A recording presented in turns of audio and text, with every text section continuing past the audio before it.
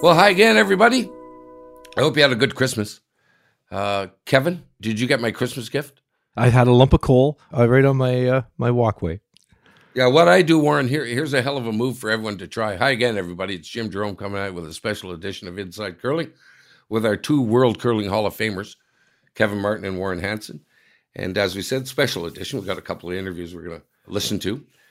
Here's what you do, you guys, for Christmas. You know, everyone has Amazon boxes on their front step. So you just park your car, you run up there, you don't steal them, but I just write my name on them, like Merry Christmas from Jim, right? So it's a great move, Kev. So those things, Kev, that you got from me, I have no idea what they are. I just put my name on them when I went by your house. I want to thank all our sponsors for Inside Curling, who bring you today's special show, Sports Interaction, Coyote Tractor, Goldline, and Nestle Boost. Here's what's on the show today. In the House, our guest spot. We'll bring you two interesting interviews.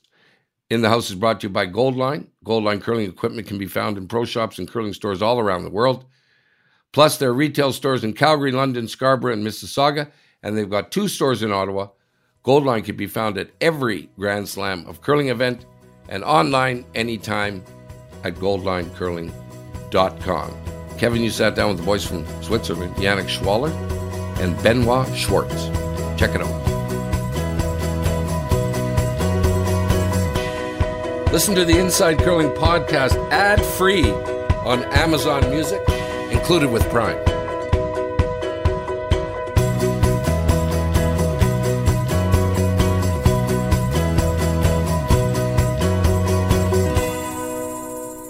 Yannick, great year so far. Bring this team together. Thoughts on your start? Well, I'm very happy to play with those guys. It's a lot of fun off the ice, and I guess then also a lot of fun on the ice. You know what? What are you guys at? 156.5 points this year so far, year to date. Number 4, ranked number 9 in the world. So I would agree that's a pretty darn good start. Your setup of the team. I want to talk a little bit about that. It's more common in Europe than in Canada, with you calling the game and Benoit throwing the last ones. Of course, you're very used to that with the old team, with Peter DeCruz, where you would throw the last ones and do the sweeping. I guess the advantages, I suppose, Yannick, in that setup? We would have had a lot of opportunities or choices to kind of line up in that team. Also, Sven skipped and played fourth for quite a while. So we had, I guess, a lot of discussions for a period of weeks, I'd say, even before the season. But now, I guess we just try to settle in for a lineup and give it trust, and then go for it. And yeah, I mean, Benoit is quite easy to handle as a skip. Actually, I can show the broom to him wherever I want to, I guess. Yeah, one question I wanted for you, Benoit, and that's when it comes to having to throw the last rocks, but not holding the broom, being able to, I guess, get a real good feel for the line. I guess how do you manage that? I remember you mentioned in one of your podcasts that it's a disadvantage, and quite honestly, I agree. It is a small disadvantage, I think, not being able to call the game, see 6 lines each end. I only see 2, Yannick's. But to be honest, so for example, I thought this season, that was also the big, for me, quite a big, good positive thing is that Yannick technically is very easy to read. I think we're also very similar. So if I see his 2 lines before mine, I think it works quite good, yeah. So you were really, you've always been a very successful skip, starting in junior age and then all the way up till now. I guess what brought it into your mind to try this? This is a big move. It's, I played with my old team for 5 years. I really wanted to try something new, to get a new process, like guys like Benoit and Sven that challenge me and try to evolve me as a curler. I guess that was the whole mindset behind this. And then right now it feels very natural to play in this lineup. So you've got Sven and Pablo as well on the team. Do you have a full-time coach? Yeah, we got Howard Patterson from former Team Ulsrud. Yep, and his responsibilities. What do you ask of Howard? Pep talk the team. I mean, Howard has so much experience, so this is basically what we benefit most from. He's won so many medals, and he's won also championships, big championships for Norway. Very easygoing, super nice guy. And I think for a team like us, technically, tactically, there are so many things you can discuss, but it's not like there is anything super significant to change. I think a guy with his experience is really what we need, actually. Yeah. So what would a training program look like for you guys? Do you live fairly close together, like as a team? So not really, actually. Well, we're kind of spread across Switzerland. Fortunately, it's not a big country. But basically, when we train together, it's in Biel. It's a small city near Bern in Switzerland. So it's kind of max 90 minutes away from where we each live.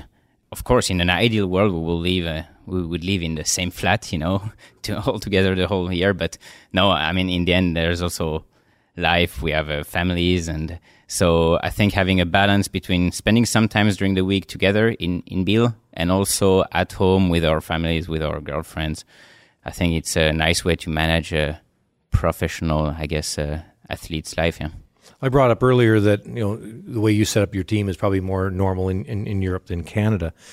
In Canada, athletes tend to have other jobs on the go, like go outside of curling work. Do you guys have that on your team, or is it 100% curling?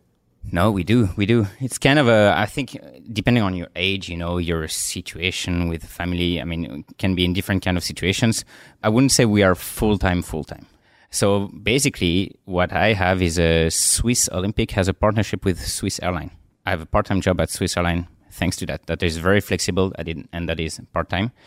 Just being a pro athlete, we can make a living out of the sport, but it's not, we don't earn a lot. So having something on the side in the summer, also for the mind, having something different than just sports, I think it's nice. And I understand that many athletes in many different sports sometimes do that, yeah. For me, it's similar. I worked for quite a while as an architect at my father's firm during my curling career, but now I'm focusing on studying business. So you're in school? In school, yeah. I was doing studies like from a university afar. I don't have to be there all the time, I'm quite flexible by my university, so that's cool. The other guys both are working. Sven is at construction. It also depends in which phase we are in the season, I guess. Like close to Europeans, let's say, and focus more on curling, then there's not much work and not much study. Then again, right now after the slam, there are still a couple of weeks until Christmas, so you can work more and make a break from curling, I guess. And what's Pablo do? Right now, he started the same program I did 5 years ago with Peter de Cruz. It's the Army program, Swiss Army. In Switzerland, it's compulsory or mandatory. Everyone has to do the Army. And for 1 year? For 1 year, yes. And for us, it's quite cool. We have the opportunity just, to curl and do sport and do the service like that with a lot of other athletes, not just curling, other sports. It's really cool. I guess he enjoys, and he lives near Biel, so he trains every day, I guess, and can work and get a decent salary. Mm-hmm. What got you into curling? I actually don't know the answer to this. Myself? Yeah. Completely random. So it was one of my very good family. No, me, it's not family. So one of my very good friends in primary school, when I was 12, invited me to try. The first time it was cancelled, so didn't try. Later in the season, we tried again. Then I went to curl and loved it right away. And actually got lucky that I tried the second time with him. Yeah. And since then, loved it. Started practicing quite a lot, quite early since then. And it got me to a few good curling teams and a lot of good experiences. Yeah. Was there a curling idol that you wanted to emulate as a kid? I mean, it's a bit cheesy, but for me, when I grew up as a curler, the best Swiss team was the team Stöckli. So for me, they were my idols. Yeah, honestly, yeah. Played against those guys a lot over the years. Yeah, we just missed them because when we were out of juniors and we played the men, they just retired after playing you in the Olympics. So we just missed that. Yeah. Now you come from a curling family. What was that like? Because your dad was obviously very accomplished. Yeah, I didn't want to know anything of curling at the start. I was more into football, and I only started curling, I guess I was 14, so a late start. But then I guess it was a bit of a fast track having a dad that knows how to train, what to train, and bugging his mind, I guess. I mean, like from the beginning on, then I was impressed. I remember watching with him slams, Worlds or Euros of him playing, but slams, for example, especially I really wanted to be in those as growing up as a kid, because he always said, like, back then it's a Canadian thing and it's hard for Europeans to be good in those slams, and I guess it's really cool to be here and to do good. Isn't it funny how things have changed? Because now I think it's this week where out of 16 teams on men's and women's side, there's 7 Canadian teams in both and 9 teams from not Canada. So isn't that funny after all these years how it's changed? Yes. Do you guys set up goals for your team? Do you guys discuss monthly goals or yearly, or what's your thoughts on that, Benoit? What do you expect to do with this team? We think hard and we set goals with our sports psychologist, I guess, or also with Håvard. But it's not really like, for example, the Euros. When we started the season, we said, like, okay, we really want to be at the Euros. That's why we had to play that much in the beginning. But then again, we don't say, like, okay, we judge only by the result. We want to judge by how we compete on the ice. Like we had the game against Gushu and we won, but still we want to analyze that the same way as we would lose, right? So that's how we try to go into a competition. Also, for example, at the Euros, it's not that we say, okay, we must have a medal. It's necessary. We have to go out with a medal. We just say, like, we take game by game and try to just do our best curling. Then we have goals like how to be on the ice, body language, how to be with your teammates, stuff like that. So would there be somebody videotaping your games sometimes so that you can see after the fact how your poker face is going or your body action? We don't do that on a regular basis. But honestly, I think we should. It's always, I think, very useful if you can, rewatch yourself to better reflect on your performance. But there are many things you can do. I think coming back on the goals, I think in sports in general and in curling, it's the same. I think what we really try to do is to set performance goals. How you want to behave, where you want to perform, which aspect of your game you want to improve. Those are goals. And what we try to avoid to analyze is just the result. Because just looking at if you won or lost, I mean, it will probably not bring you any further, You really have to understand what happened. Some of our best games just this season, a few of them, we might have lost them. So, if you just get blind and only look at the results, it's probably not the best way if you're a pro. When we're asking a lot of teams, we talk to a lot of players, and most say that a year after the Olympics will be kind of a soft year. Will there be a break for you guys at all, or is it going to be like this now because this first year has been active? Will it be like that for the 4 years, the quad? Yeah, it's interesting because I think if we could have really chosen, we would have preferred to play a bit less this season. We had to play quite a lot in order to collect the points and go to the Europeans. That was the system that was set by our federation. I think we would have preferred to play a bit less, but all in all, we always take the positive of what comes. So we had to play a lot. It was a good opportunity to get along and get some experience together.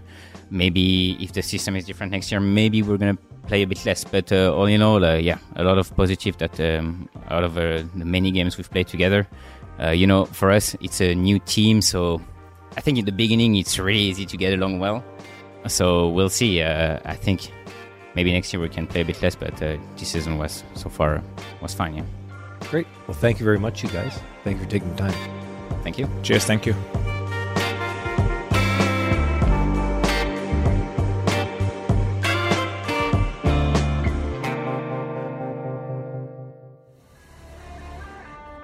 Previously in Painting the Pitch Red, we've looked at the history of Canadian soccer. But in our season finale, we joined the Reds through their drama-filled World Cup campaign. I think we're pinching ourselves. It's just real now. It's getting more real by the hour. I can't watch a sporting event that big in an environment like that. Yeah, Roberto Martinez said after the game that Canada were the better team. I've never in my life felt that kind of energy in a stadium. It just gives me goosebumps in talking about it. And the headline says, you have the mouth, but do you have the balls? The John Herdman thing is what? One of the top 5 stories of the World Cup now? This is the biggest load of garbage I have ever read Henry Standage joining us. Give us the reason to believe in this team this year. Join us at the end of our present-day journey. Painting the Pitch Red, Chapter 4, Qatar's Canvas, out now. All right, Kevin, you're becoming a very good interviewer, by the way. I'm impressed. Maybe she'd interview you sometime. Huh? What do you think? You're not, Warren? I should take a page out of your book. Okay, Kevin, what do you got? What's your reaction to all that? Well, you know what? I think it's really important to get the Yannick Schwaller name out there because back in junior, that was the year where there was Matty Dunstone, Corey Dropkin, Yannick Schwaller, Bruce Mowat. Those were the final 4 in the junior men's world championships. And all of those players have become so good, and Yannick is one of them. I think it's really interesting, him willing to step back from throwing last rocks, bringing in Benoit Schwartz, who's absolutely fantastic player, and Yannick's calling the game. Benoit's playing third, but throwing the last 2. I just think it's going to work out tremendously for them. But I really think bringing the Yannick Schwaller name up front is really important because he's going to be one of the champions in the future, along with the other 3 that he played in Matty Dunstone and Dropkin and of course Bruce Mowat, he's made his name already. What do you think, Warren? I think a couple of things. They were one of the teams that played a lot of games early in the year. And I think at this point in the year, they've played well over 60 games. And the question of why did you do that, I think, applied also to the Dropkin team and the fact that they were trying to get in enough points early in the season because they're a new team to be able to get into the Grand Slams. And so that's why a few of those teams played all those games, was to get the ranking points they needed to get into the Slams. The other thing I found interesting was, what do these 4 guys do? Are they full-time curlers? And they do have jobs, but it doesn't seem as if they are gainfully full-time employed with anyone. The Swiss Air attachment to the Olympic Committee sort of gave one of them some employment. I thought interesting again that a couple of them, the guys in the front end, are actually, he didn't say they were in the Army, but he said they were paid by the Army. That's the second time we've run into that with Italians as well, where they're actually, the government is kind of taking care of them by saying these guys are in the Army. And of course, in Switzerland, they must be in the Army for full time for 1 year, and then they go back every year for a number of years for a couple of months. But I thought, again, those were some interesting comments about what these guys actually do. Second interview, big show, packed. We're bringing you double interview today. Corey Dropkin and Andrew Stapera. Here it is.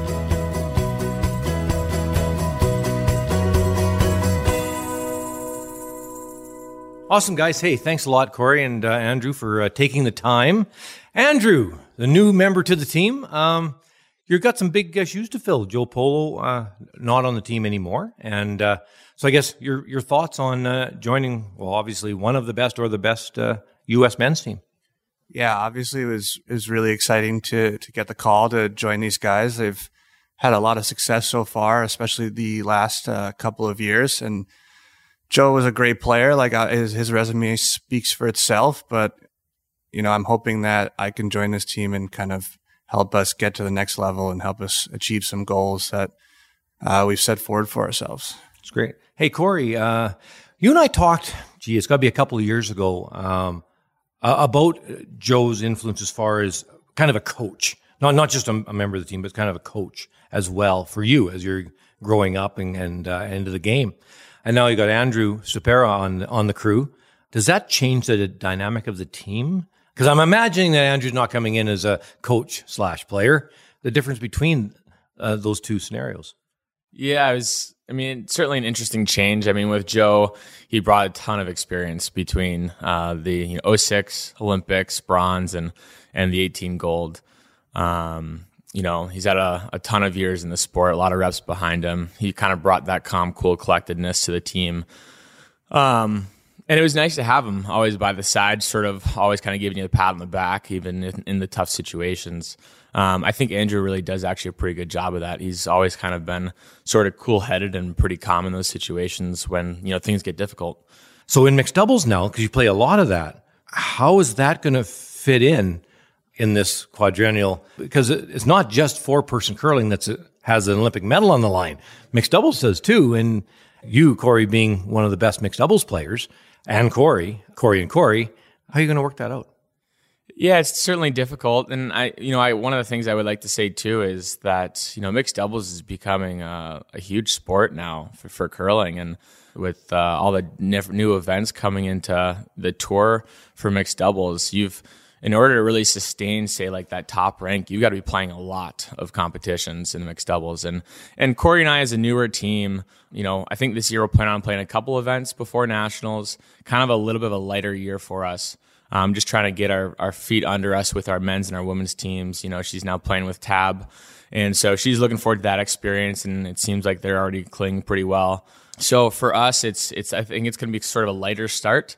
And, we're in the same city in Duluth, so we're able to practice more together, which is going to be really nice. And sort of as we get closer to that Olympic run, that Olympic year, we'll start playing more and more. And, Andrew, I'm not sure about, you and Sarah, obviously a phenomenal mixed doubles team too. I think you guys are playing a couple more events too this year. I think it's like 3 or 4 events. So, busy, but could be busier, I guess. It might get busier as we go through. So, Andrew, when it comes to mixed doubles and 4-person curling, this has really changed the game for the athlete. Consideration of just health. Is there a limit to the amount of curling a body can do? I don't think that's. I think that's got to be a concern these days. Yeah, it's certainly a fair question. Yeah, definitely. I think like you're playing 6 out of the next 7 weekends. I'm playing 7 out of the last 7 weekends or so, like including the last 2, and then through the Pan Continentals in November. So yeah, it's a lot of curling. I guess I'll let you know how I feel at the end of it. Yeah, it's hard to find that balance just because both things matter so much. Like both have Olympic medals on the line, like you said. So we want to get better and do well at both of those. And it's hard to get really good at both disciplines without playing both disciplines, especially against best in the world. So yeah, just trying to manage how we feel with, how many games we can play. And it's kind of a learning experience this season, especially for me with the last 2 seasons kind of not being full seasons, not having the opportunity to play as much. So trying to figure out like what my body can take and kind of what the right mix is. Well, and you've got Sarah's on your team in mixed doubles and a good sweeper. Mm-hmm. So will you share the sweeping duties? And I'm thinking in a health way, because if you play a ton and you're sweeping every single stone that's thrown in mixed doubles, wow.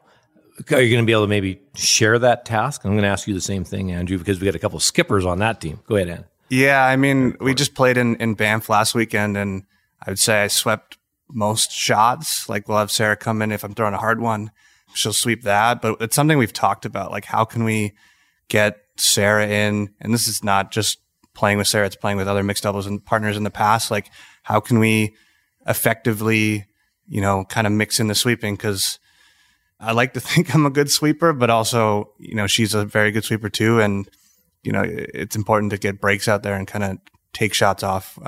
Not take shots off, but give yourself a break when needed. No, maybe even take shots off from sweeping. Yeah. So, Corey, with you and Corey Christensen, both skips. Now, fitness level for you is never an issue. You work out extremely hard. But still, there's so much on the joints and those are things you can't really work on are those issues, hips and knees. What are your thoughts on all this? I know you and I have talked about this before, but it's becoming so busy. Yeah, you're seeing a huge importance on your fitness levels, and I think our whole team has been really trying to target increasing our fitness levels for that reason exactly. When it comes to Corey and I, she does a lot of she calls strategy and calls the house really well, and I also think it's important too to have somebody in the house calling line. I find that it's hard to call line from behind the stone, especially with sweeping nowadays and how the feet kind of get in the way. So I do think there's a heavy importance of having someone in the house when possible to call line. And, when it gets junky in the house, like as it does in mixed doubles, it's a lot easier to see the angles. Take breaks when I can, if we're throwing a heavy one or say we get up, in a game and, we know there's a long week left to play, mixing in Corey Sweepin some more. And, I think she loves being in the house and calling line and let me do some of the heavy lifting when it comes to that. Yeah, it's definitely exhausting. I mean, I'm huffing and puffing out there, and I know, Andrew, you're doing the same. So it's not an easy sport. I had to ask you this question. We'll see how you answer it. Your favorite game, 4-person or mixed doubles? I love them both for different reasons. I was wondering how you'd answer that. What kind of a cop-out answer would it be? Yeah, it's a tough one, though, because, I like being able to have the opportunity to throw last rocks and call the game, but I'm a very active person, and mixed doubles also kind of gives me the freedom to sort of be wherever on the sheet that I want to be and express, I suppose, like my fitness levels, what I work so hard for. So they both sort of have their own treasures, I'd say. Okay, let's segue over to the Nationals, National Championships, and the structure. Do you guys know the structure for 2023, Andrew? I believe it's 8-team full round robin. I'm not fully positive what the playoffs look like, so I'm not. And then how do the teams qualify? I believe there are teams that are qualifying through points on the World Curling Tour, and then there's also going to be a challenge round for the last few spots or handful of spots. And we have the teams like the Olympic team, John's team gets in, and Tab's team, and then the last two. Yep. And the junior team too. Yeah, I believe both Olympic teams, both current national champion teams are world representatives. And then there's going to be like 2 or 3 teams on top of that are in through points. And then there's a challenge round. Okay, you've got John Schuster's team, of course, and yours, battling it out lately. To enlighten everybody listening in, the other top teams on the men's side that will give you guys trouble, who you guys worry about in the U.S.? I think, a few of the top incoming teams are Scott Dunham, who's really been there for forever, and those guys keep getting more and more talented and put up some really good games. We have a really great not junior anymore, U25 team, Danny Casper, who actually last weekend just made one of the greatest shots against me I think someone's ever made. Like a 30-foot angle run back. That was like a foot off the hog line and a foot off the sideline into the 4-foot. Kid's impressive. And then we have some good junior teams coming in too. And who else you thinking? There's a lot of solid teams. Yeah. Like, we played in that event in Blaine 2 weekends ago, and we had some good games. I mean, those are the 2 teams we played in the playoffs, but there's a lot of solid teams and a lot of young teams getting better too. Where I was going with that is the growth of curling in the U.S. is outstanding right now. And pretty much from east to west and north to south. All over the U.S., new clubs are opening and more curlers. I'd like your thoughts on the growth in your country. It's fantastic. The training. So you get all these thousands and thousands of new curlers coming into the game. But the structure of a mechanism to improve all these young people that are diving into this game of curling. Mm-hmm. Corey? I think it's a really tough one to answer fully. It's we do have this development program, and we do have training camps and training facilities that we have now structured, and it's great to see, especially all these juniors and U25 kids who are now sort of funneling into Minnesota, sort of like we did as well, who are living in the cities and training at the training house in Eagan for fitness and in Chaska or Blaine for ice, and on the ice 5 to 7 days a week, sometimes, twice a day. It's impressive. And it actually shows too, because they are very talented juniors coming up. When it comes outside of that, I honestly, I was actually going to ask you kind of what your thoughts are on how you believe, USA Curling could also adapt and expand and develop their, incoming athletes. You're not supposed to ask the interviewer a question. That's not the way it's supposed to work, Corey. When it comes to triples, that's a game that you're familiar with. In Canada, triples has really grown, and what it is, just for people that don't know, it's 6 rocks, 3 people, obviously triples, but it's 6 ends, 6 rocks. And what I love about it is, if the 3 of us are on a team, and the first 2 ends, Andrew's throwing the first 2 rocks, you're throwing the second 2, and I'll throw the last 2. That's for 2 ends. The next 2 ends, then we switch. You move up to skip, and so on, and you just rotate, and the last 2 ends rotate again. And what that for a beginner and intermediate play is that when a person joins a curling club, and you're new to the game, you tend to be the lead. And then you tend to be on that team for a while and you continue to be the lead. 10 years later, you're still the lead.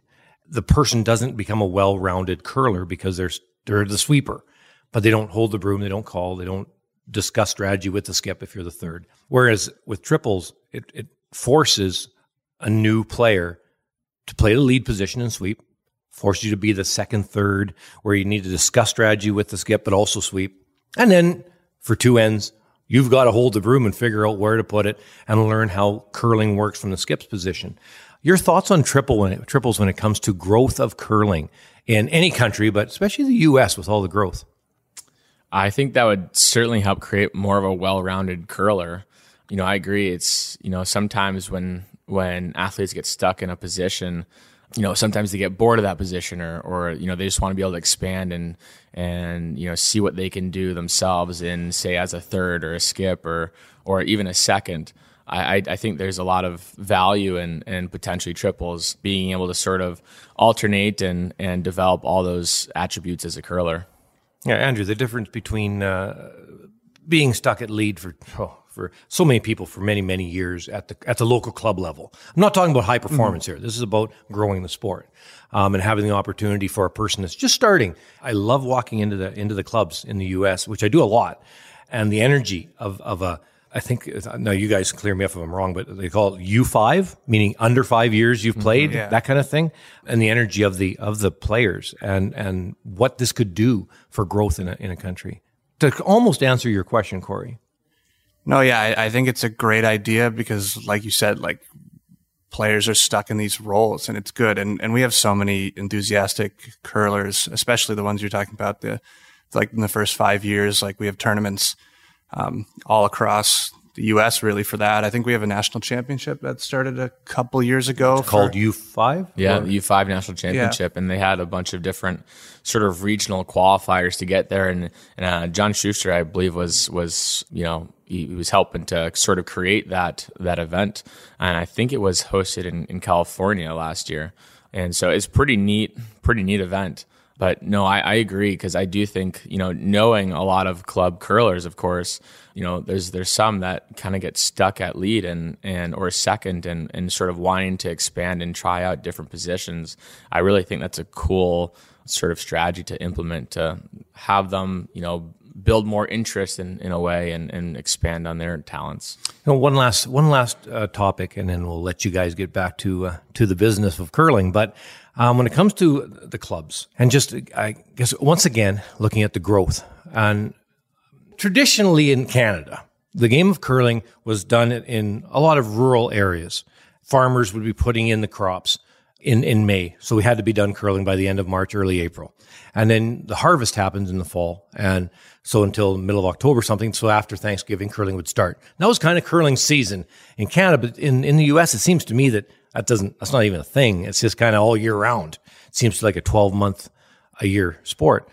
So membership, this is what I'm getting at, is membership at the club. Do you have yearly members, or is it more, can you book for 6 weeks or a quarter or a couple of months, or can you just pay and play like a golf game? Like you and I get together, we go for a round of golf, and we just pay for that one time.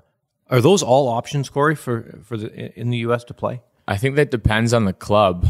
There's some clubs that are open from, say, like October to March.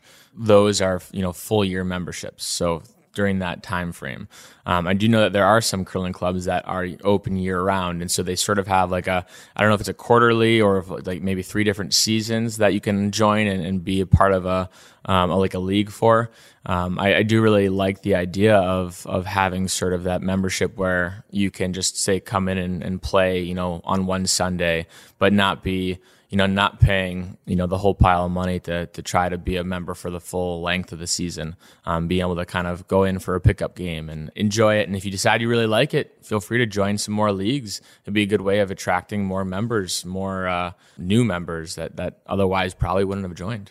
Well, it just seems to me that people's, we're getting a little off track, but that's okay. It seems to me that a lot of people, the way they live their life now, Andrew, is that they get busy and they don't have time to be Thursday night at 6:30 every Thursday. That's when you curl in the mixed league, men's league, women's league. impossible for anybody like me, and there's got to be lots of people like me in this world who every week is different. But I love to play pickleball or play golf or do these things, but it needs to be a drop-in thing. and if I can do it once a month or 4 times a month, great. But then the next month I might not make it once. Your thoughts on that as being kind of a way of looking at curling, kind of like golf. To your point, you can have yearly memberships if you want to play that much, or just when you can. Yeah, I think that would be a great way to allow more people to curl, quite frankly. I know a lot of curling clubs, especially in the U.S., just are so busy all the time that it's hard to say, like, Friday night at 8 p.m., you can just come in and curl, because they have 3 leagues a day at 5, 7, and 9, and there's not a lot of time.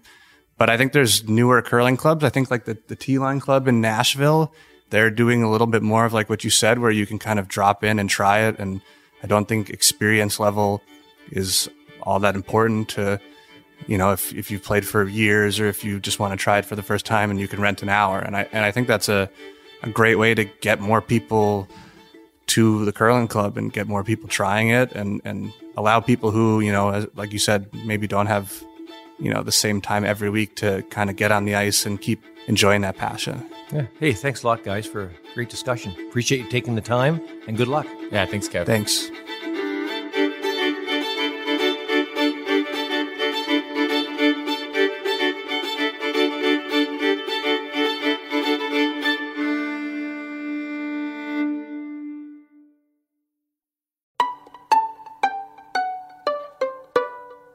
So, Kevin, what jumps out at you?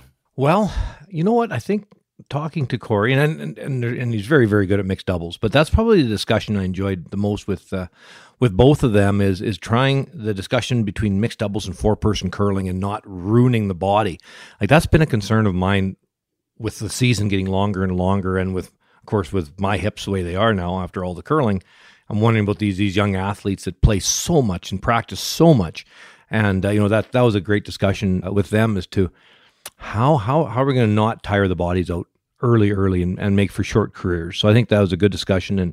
And to Corey's point of having the female partner in the mixed doubles sweeping more, and trying to figure that out when and how much, and for a couple of reasons, Jim. There's a sweeping for keeping the body well, but also just not wearing down the brush heads, equalizing that a little bit. So good discussion.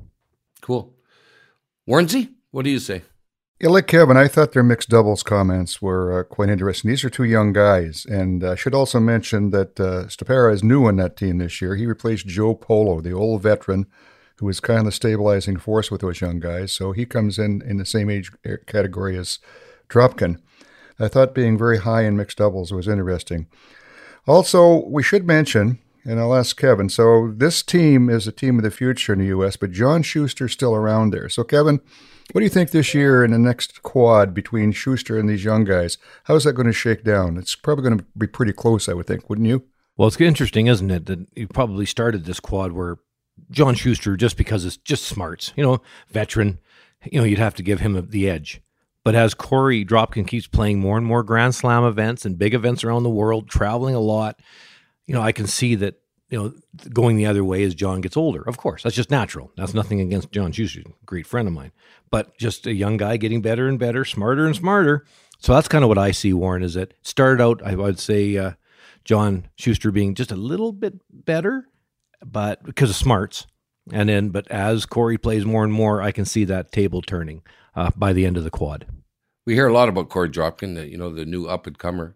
Are there other teams, Kevin, out of the U.S. that are something to look at pretty soon, or is it just Dropkin who's the next guy?